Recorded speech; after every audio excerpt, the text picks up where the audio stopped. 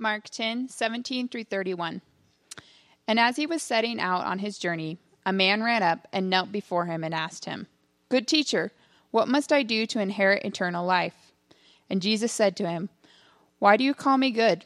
No one is good except for God alone. You know the commandments: do not murder, do not commit adultery, do not steal, do not bear false witness, do not be defraud, honor your father and mother." And he said to him, "Teacher, all these things I have kept from my youth." And Jesus, looking at him, loved him and said to him, "You lack one thing. Go, sell all you have and give to the poor, and you will have treasure in heaven. And come, follow me." Disheartened by the saying, he went away sorrowful, for he had great possessions. And Jesus looked around and said to his disciples, "How difficult it will be for those who have wealth to enter the kingdom of God." And the disciples were amazed at his words. But Jesus said to them again, "Children, how difficult it is to enter the kingdom of God. It is easier for a camel to go through the eye of a needle than for a rich person to enter the kingdom of God." And they were exceedingly astonished and said to him, "Then who can be saved?" Jesus looked at them and said, "With man it is impossible, but not with God, for all things are possible with God." Peter began to say to him, "See, we have left everything and followed you."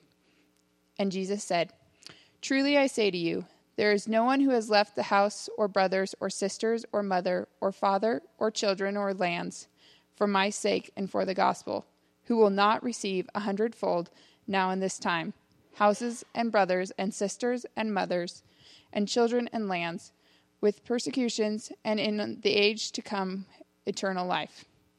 But many who are first will be last, and the last first." All right, well, before we jump into this passage, let me share a quick story with you. I debated about whether or not it was too early to tell this story, but I'm risking it, so it's okay. When I was in college, I ran the junior high ministry at our church. And it was basically me and my college roommate herding, 30 or 40 junior high age kids. And it involved eating a lot of Cheetos and doing gross things with food, general junior high kind of ministry stuff. But one weekend we found ourselves in charge of a camp out of about 30 of these students. And we did it on the property of a good friend of ours from church. So we built the campfire. We had the hot dogs. We roasted the s'mores. We very responsibly and safely put that campfire out and went to sleep in the barn. The next morning, I got up. I double-checked the campfire, okay? It's good. We all pack up, we ship out, and we leave. 2 days later, I get a phone call from these family friends who had gotten home from their weekend away, and they said, "Hey, Luke, would you please kindly come out to our property? We have something we want to show you." So me and my friend, we drive out there and we pull up. And when we pull up, what we see is acres and acres of charred prairie grass, just burnt black land, okay? And that fire had come within about 20 feet of their barn and about 10 feet of their house. I mean, we almost burnt down their entire property. A little ember, buried in that fire pit that we didn't see, had caught up in the wind, caught a dry bush, and got that their whole property on fire. So they made us like as young college students, they made us walk around their whole property, not to embarrass us or shame us, but just to sort of show us like, okay, you're dealing with something powerful here, right? We want you to understand the implications of what you're dealing with. And the worst part, insult to injury, because we were walking around in it, our feet got all black. And then when we walked into their house, we smeared it on their white carpet. And it was just like, get us out of here. Like, we want to go. Of course, we were embarrassed. But what I left that day thinking was, man, there is power in this, in that fire, in that single ember. And all that was before I moved here, right? I mean, if we know anything from this summer, we know how these things can get out of control. Fire is good. It's fun. It's warm. It brings light. It brings life. Yet, at the very same time, it can be destructive and even deadly, okay? Something that's a gift when it's used appropriately, when it stays in its place, something becomes something very serious and even a source of destruction if it gets out of control. In our passage today from the Gospel of Mark, Jesus addresses another force in our world. Just as necessary, just as good, just as life-giving, just as powerful, and therefore just as potentially destructive if it isn't handled in the right way. It's a force all of us deal with every single day. Most of us probably have some of it tucked away in our pocket right now. This morning wants us to talk about money. He wants us to talk about our finances. He wants us to talk about the resources that he's given each of us. Throughout the book of Mark, we've seen this. Jesus, the teacher, wants to teach his followers what it means to be his disciples in the real world, in really practical ways. Jesus gets very down to earth. He's basically saying a faith that doesn't intersect and impact our everyday, nitty-gritty, day-to-day, mundane lives is not really a faith that's transformative. It's not really a faith that can change our life. And so Jesus is making sure that his followers, then and now, know that his love and his grace and his gospel extend to every area of our life. So in this section in Mark, we've seen him address marriage. In a couple weeks, we're going to look at how he talks about kids. He even talks about paying taxes, okay? I mean, we're talking like nitty-gritty, everyday kind of stuff. And this morning, he wants us to consider how our finances can be shaped more and more by his gospel love that he's shown us. So here's what I want to do this morning. I want to spend the first half of our time sort of looking at the dual nature of money, if you will, how it can be such a great gift on the one hand and such a danger on the other. But then I want to spend the second half of our time asking the question, how? Okay, like how does God's word direct us and instruct us practically to use our resources in such a way that nurtures the gift and avoids the danger, okay? So that's where we're heading this morning. And since I'm a pastor talking to a room full of people about money, let's go ahead and pray before we get started and ask for God's help, all right? Heavenly Father, we know that you love us, and for that very reason, you don't want to leave any part of our lives untouched by your promises and by your gospel and by your care. Thank you for being involved enough in our life to extend your comments, your instructions, and your love even into our money and our finances. We pray for your insight. Most of all, we pray that you would be held high and glorified and honored this morning as we look at your word. We ask these things in your name. Amen. Okay, so the first thing that we see in this passage is that money is a gift of God for good. Mark 10:17. As Jesus was setting out on his journey, a man ran up and knelt before Jesus and asked him, "Good teacher, what must I do to inherit eternal life?" Jesus said to him, "Why do you call me good? No one is good except God alone. You know the commandments. Do not murder. Do not commit adultery. Do not steal. Do not bear false witness. Do not defraud. Honor your father and your mother." And this young man said to him, "Teacher, all these things I have kept from my youth." Now, from here and in the other gospel accounts, we know that this man Jesus is interacting with today is young, and that he's rich, and that he's a ruler of some kind. Okay, he's commonly referred to as the young rich ruler. And he has power, he has influence, he was upwardly mobile, he was probably handsome. I mean, if you're young and you're rich, it's like hard not to be handsome, right? You just kind of like, that's just part of the deal. And yet with all of this going for him, he comes to Jesus humbly, worshipfully, knowing he doesn't have it all together, and he asks an honest spiritual question: how or what must I do to inherit eternal life? So now this guy is spiritually sensitive too, right? I mean, like some people just have everything going for him. And to begin the surgical spiritual diagnosis that this man needs and that we need to answer his question, to understand his true heart condition, Jesus begins by quoting the second half of the Ten Commandments from the Old Testament. These are the laws, the second half of the Ten Commandments are the laws that have to do with how God wants his people to treat one another. These are the horizontal laws, so to speak. They're how we are meant to relate to one another in this world. And the man basically says, look, I've kept these. I've like done this right. I've kept these from my youth. I've never defrauded anyone. In all my business dealings, I haven't lied to anybody. I haven't stolen in all the transactions that I've overseen. I've done this thing as well as I can do it. I've done it right. And interesting, Jesus doesn't challenge him on this claim. Jesus kind of lets that lie, and he doesn't say, no, you liar, you can't get rich in this world without being a scumbag. He says, no, like, I believe you, right? I believe that you're doing this thing right. I think we can assume that this was a good man, that he acquired his wealth honestly, and he used his wealth justly. And this is our first insight into how Jesus wants us to understand our money as well. Our resources are a gift from God that can be used as a gift towards those around us.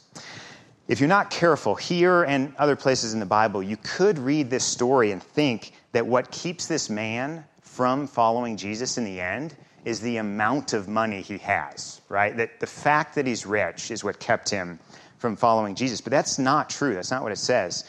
The Bible never communicates that wealth in and of itself is wrong. Even the most misquoted verse in the Bible agrees with this. You guys know what the most misquoted verse in the Bible is? 1 Timothy 6:10 does not say money is the root of all evil. You know what it says? It says the love of money is the root of all kinds of evil, okay? And that distinction is key. Money is not the problem. On the contrary, very often throughout the Bible, wealth is described as a gift from God. Deuteronomy 8, you shall remember the Lord your God. It's he who gives you the power to get wealth, that you may confirm his covenant that he swore to your fathers, as it is this day. Proverbs 22, humility and the fear of the Lord bring wealth and honor and life. Abraham, Job, King David, Solomon, Lydia, the businesswoman in Acts 6, who is converted to Christianity and becomes a gospel partner with Paul as he takes the gospel to places it's never been. All of these people throughout the Bible were very wealthy, and the Bible esteems them. Okay? Mark himself, the author of our gospel that we've been going through for a while now, was probably, we don't know this for sure, but he was probably a rich kid from the swanky neighborhoods in Jerusalem who ended up, his family ended up hosting the Last Supper that Jesus and his disciples would have before Jesus' crucifixion. So even Mark himself came from a background of means.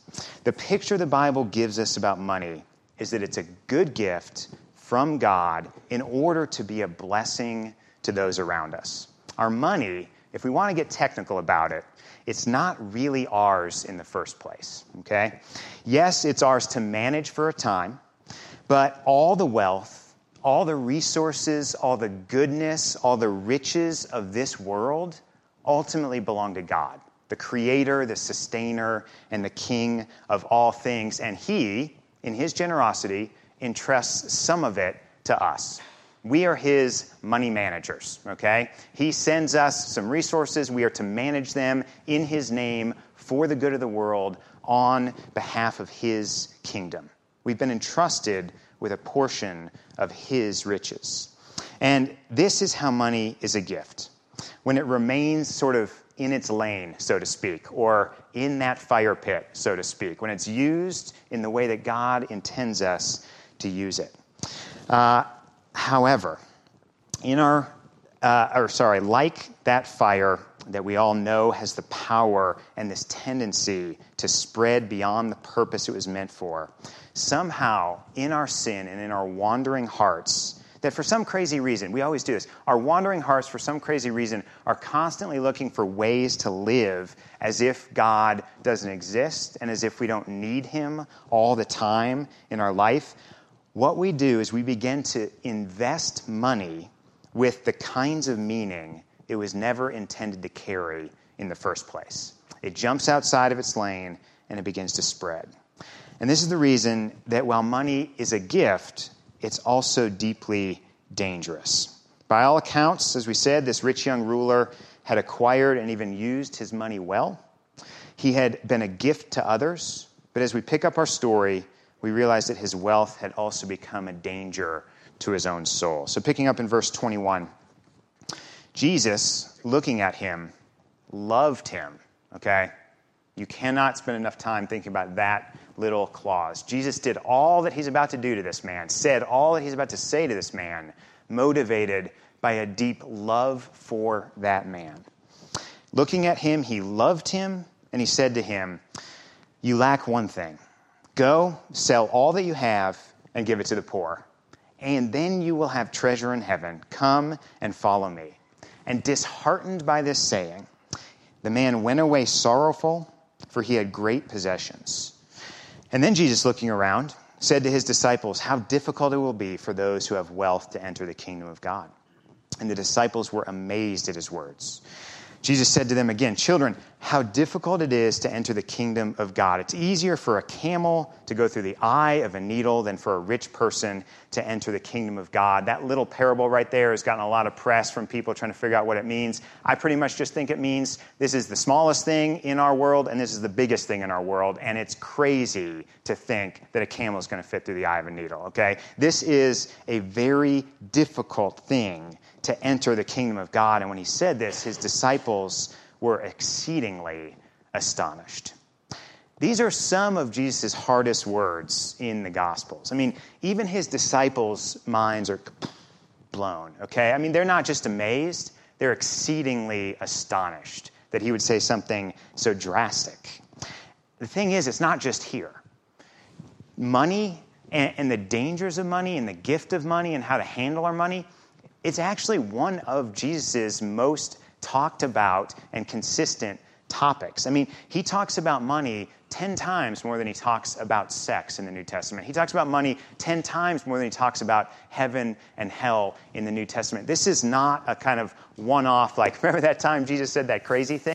Like, he's regularly going back to this exact principle. Why? Why does Jesus return again and again to our finances? I think it's because of the first 4 commandments that Jesus skipped over on purpose in the spiritual diagnosis of this young man. Remember, the second half, the 6 that he did mention, are the horizontal commandments about how we relate to one another. But the first 4 commandments of the 10 commandments in the Old Testament are the foundational ones. They're the vertical ones that describe our relationship with God. Have no other gods before me. Don't worship idols. Keep my name holy and remember the Sabbath. These are the commands that describe the deep allegiance of our heart. I mean, who do we worship? Who do we revere? Whose name are we working to keep honored and holy and famous through the way we live our lives? Where is it that we're looking for rest? Like, not just like a good night's sleep, but like that deep soul rest that comes from knowing we're safe and loved and meaningful and valued. Where are we looking for that salvation and that hope? That's what the first 4 commandments all address. And by all accounts, this man used his money well as he interacted with others. But his money had become the answer to the deepest questions of worship that his heart was asking. A good gift from God had begun to take the place of God himself in this young man's life. And in asking him to give away his wealth, I mean, this is like dramatic measures. This isn't like take 4 Advil and call me in the morning. This is like there's cancer and we need to do surgery this afternoon and you might not make it out. But remember, he's doing this because he loved him, okay? He's doing this because he loved this man so much. And he asks him, can you live in a world when you have me but nothing else? Or would you rather live in a world of great possessions without me? It's a stark question, but it gets to the point. This man left, and he wasn't angry. I find this fascinating, his emotions as he left. He wasn't angry. He wasn't offended. He didn't say, you haven't asked anybody else to do this. Why are you asking me to give all my money away? He wasn't confused or indignant. How did he leave? He left sad, right? He left sorrowful. When he walked away, he was grieving because when the choice was put before him so clearly, he knew in his heart that he needed his possessions in a way he didn't need Jesus. He knew that he trusted in his wealth in a way he didn't trust Jesus. And it made him sad. It made him sad. In Luke 12, Jesus says, watch out and be on your guard against all kind of greed. Jesus talks about money in a way he sort of doesn't talk about any other sins. He doesn't say, like, watch out, you might be lying and not know you're lying. Usually when we're lying, we know what we're doing. He doesn't say, watch out, you might be having an affair and not know you're having an affair. If you're sleeping with someone who's not your wife or your husband, you know what you're doing, okay? He doesn't say there are all kinds of sneaky sins out there that you might be committing all the time and not knowing it. But he does say that about money. He does say this is a sneaky, sort of sinister thing about money. The danger of it is that it can so easily slide into the place of God without us even realizing it, becoming more than a good gift and replacing him in our heart of worship, becoming our hope, becoming our security, becoming our salvation. I mean, when we're weary and we're looking for comfort and rest, it's just so easy and so automatic to turn to the next vacation or the next purchase or the next night out for refreshment. It's almost like it's just default mode. When we're bored and confused and we're looking for meaning and joy in our life, it's just easy. It's default to turn to the next adventure or experience that money can buy, maybe the next city or the next job. When we're anxious and we're looking for safety and security and a foundation for all of life's ups and downs, it's so natural to turn to our savings account, to our earning power, to our resources for that kind of assurance.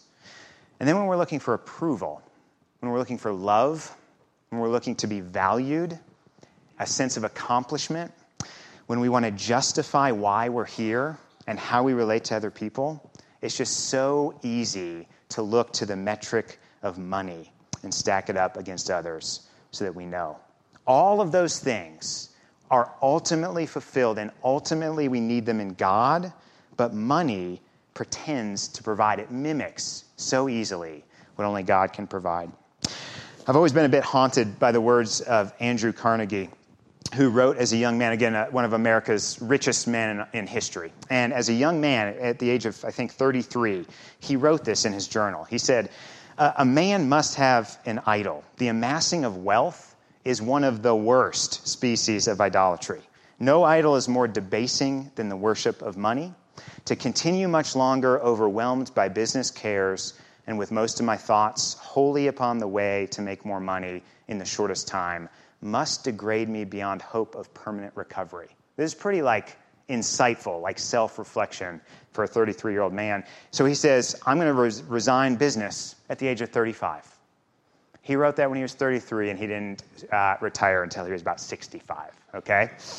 So he did another 30-some years of his business amassing his wealth. There's just something about money that it can mimic God for us. And even when we recognize it, even when we see it coming, it can still drive us and take the place that only God can take.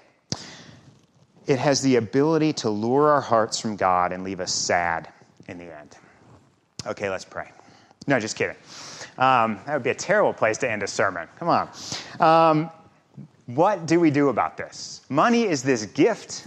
It's a resource. It can be a way to bless and love and invest in other people and extend God's kingdom, but it also carries a deep, deep danger with it, okay? It's like that fire. If it stays in its lane, it's so life-giving, but as soon as it starts to spread, it really can take us away from God. So what do? How do we use our resources, our money, in Jesus' kingdom for good and not for harm? How do we receive the gift without it becoming a liability and a danger to our souls? A couple things here. First, we need a mindset change about investing our money in God's kingdom. In this passage, this is fascinating. Jesus gives investment advice. Okay, it's like you walk into the room and your money manager or whoever is there, and he's telling you okay, here's where I think you should put your resources for the best return on them. Jesus is literally giving us financial investment advice in this passage. He does it twice. Verse 21, he says to the young man, "Go and sell all that you have." Okay, that's an aggressive investment right there. That's aggressive. Go and sell all that you have and give it to the poor, so that you will have treasure in heaven, and then come and follow me. And then later he says to his disciples, I say to you, there's no one in this room who has left their house, their brothers, their sisters, their mother, their father, their children, their lands, any of it, for my sake and for the gospel, who will not receive 100-fold now, in this time, and in the age to come. This is investment language, okay? He's talking about how to use our resources here so that we get a greater return on them in the future. He's talking about how to leverage our resources on this earth so that we don't just have more resources here, but we have eternal gifts, a greater return forever with him.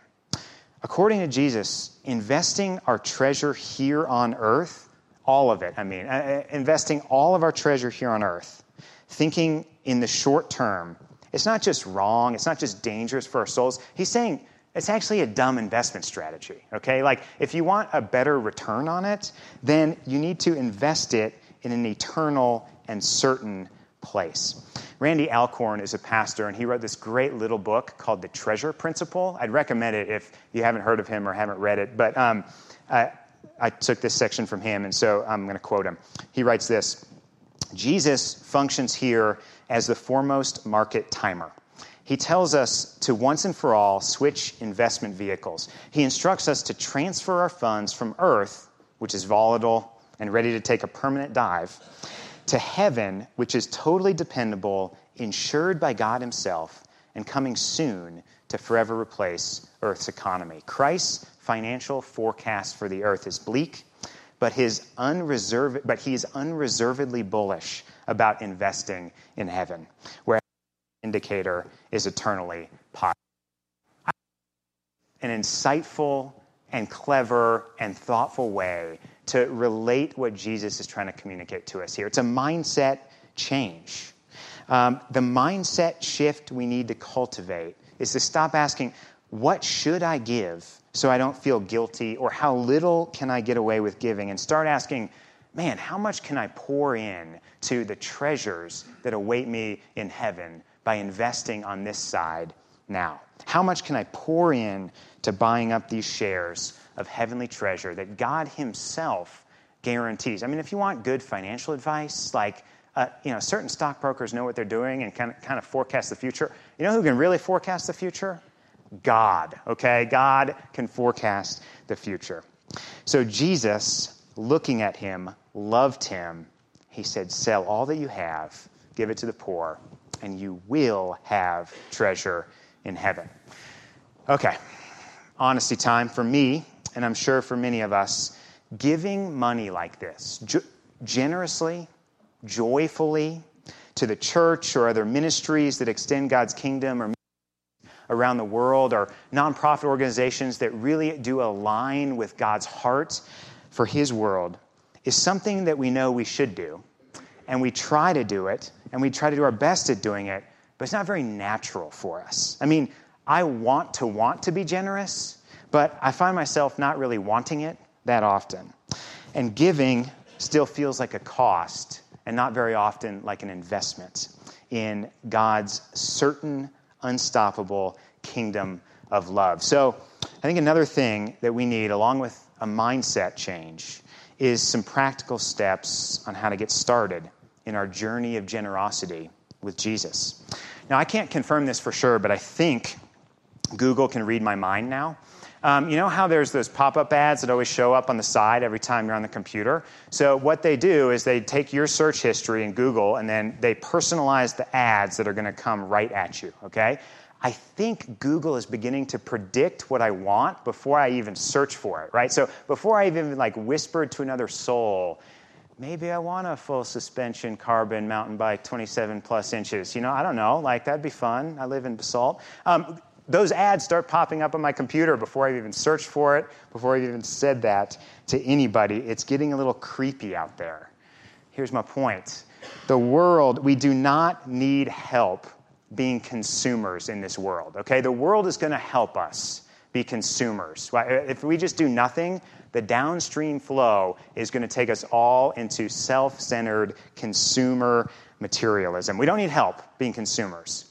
We do need help being generous, consistent, joyful givers.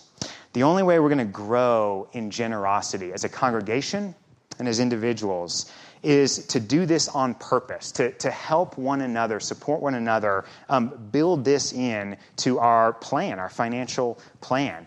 God's heart behind his commands for his people to tithe in the Old Testament was exactly this. I mean, he was training his people financially to give a percentage of their income first so that they could their hearts would be trained to be generous and joyful in their giving.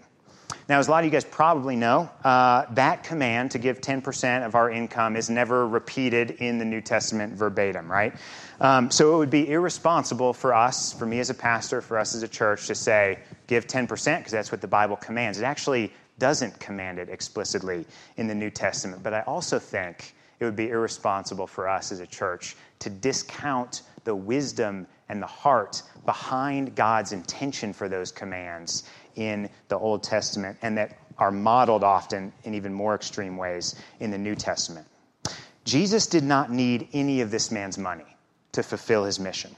Jesus is the richest and most resourced human to ever live, right?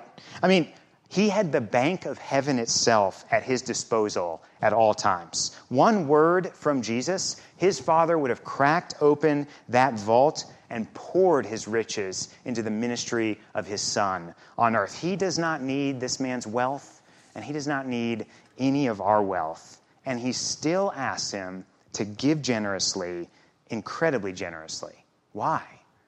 Because he loved him, and it's good for him. Jesus loved him so much that he asked that he give far beyond 10% of his money towards the kingdom. Jesus loves you and me enough to ask that we be generous as well. I would encourage you, this is about as practical as we're going to get here, to start a conversation in your family. What could it look like for you to incrementally, progressively build the percentage of your giving to God's kingdom? I mean, could you get to that 10%? And if you can, why stop there? The principle here seems to be what can we give towards God's kingdom because we're his money managers and we get an investment on that return for eternity? And if you're like me, that question is scary because of the place that money holds in my heart and in my life. I've personally met people and have read about people who have figured out how to give 30 and 90% of their money away to God's work in the world, and I think they're insane. I look at them you are crazy, and then I read the Bible and I think, man, you're onto something, right? That makes sense. Looking for ways to give and be generous.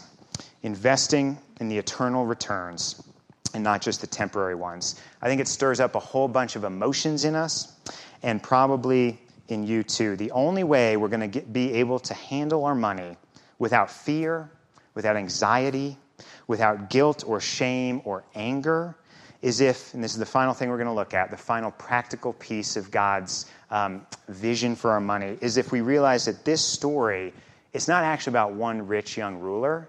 This is a story about two rich young rulers, okay? As we've already said, Jesus asked this man to give up everything to love and serve the needy around him. But he only asked this young man to do on a much smaller scale what he himself has already personally done on a global scale. Jesus is the true rich young ruler who fully obeyed the call of God on his life to lay down his treasure, to enter poverty, to even take on death in order to extend the riches of his kingdom to the poor and the needy in this world, all of us. 2 Corinthians 8, Paul tells us, you know the grace of our Lord Jesus Christ, the grace of our Lord Jesus Christ, that though he was rich, for your sake he became poor, that you by his poverty might become rich. It's only when we begin to realize that in Jesus, there really is no poverty, right? There really is no eternal risk. There is fullness of joy. There is hope for eternity. Only when we begin to internalize and believe in our bones that we're rich in Christ will any of these challenging and frankly offensive and hard to talk about things about money begin to make any sense at all. Only when we believe that he really does deal with us on the basis of his grace and not on the basis of how well we perform with our money, whether that's earning or giving, but that it's on the basis of his grace that we are rich in Christ, and all of the wealth of heaven is ours. Only then will we be able to earn our money, talk about our money, laugh about our money, encourage one another to be generous with our money, and invest in the kingdom of God with a glad and joyful heart. The disciples asked Jesus, who then can be saved? I mean, they're flabbergasted, right? Who then can be saved? And he looks at them and he says, with man it's impossible, but not with God. All things are possible with God. Salvation is possible. Generosity is possible. Great treasure in heaven is possible because Christ our King, though he was rich, became poor that he might bring the riches of heaven to those of us who are poor and needy. That's the gospel, and that's how it applies to every area of our life, including our money. So let's pray. Heavenly Father, thank you for these incredibly challenging words and the practicality of them. You are not a pie in the sky, float on clouds kind of God. You are in it with us, the nitty-gritty, the budget, the finances, the paycheck. And you say that your love and your gospel applies to every area of our life. Help us believe that. Help us trust you. Help us take great delight in all you've done for us, and help that delight show up in the way we spend our money. We ask all these things in your name. Amen.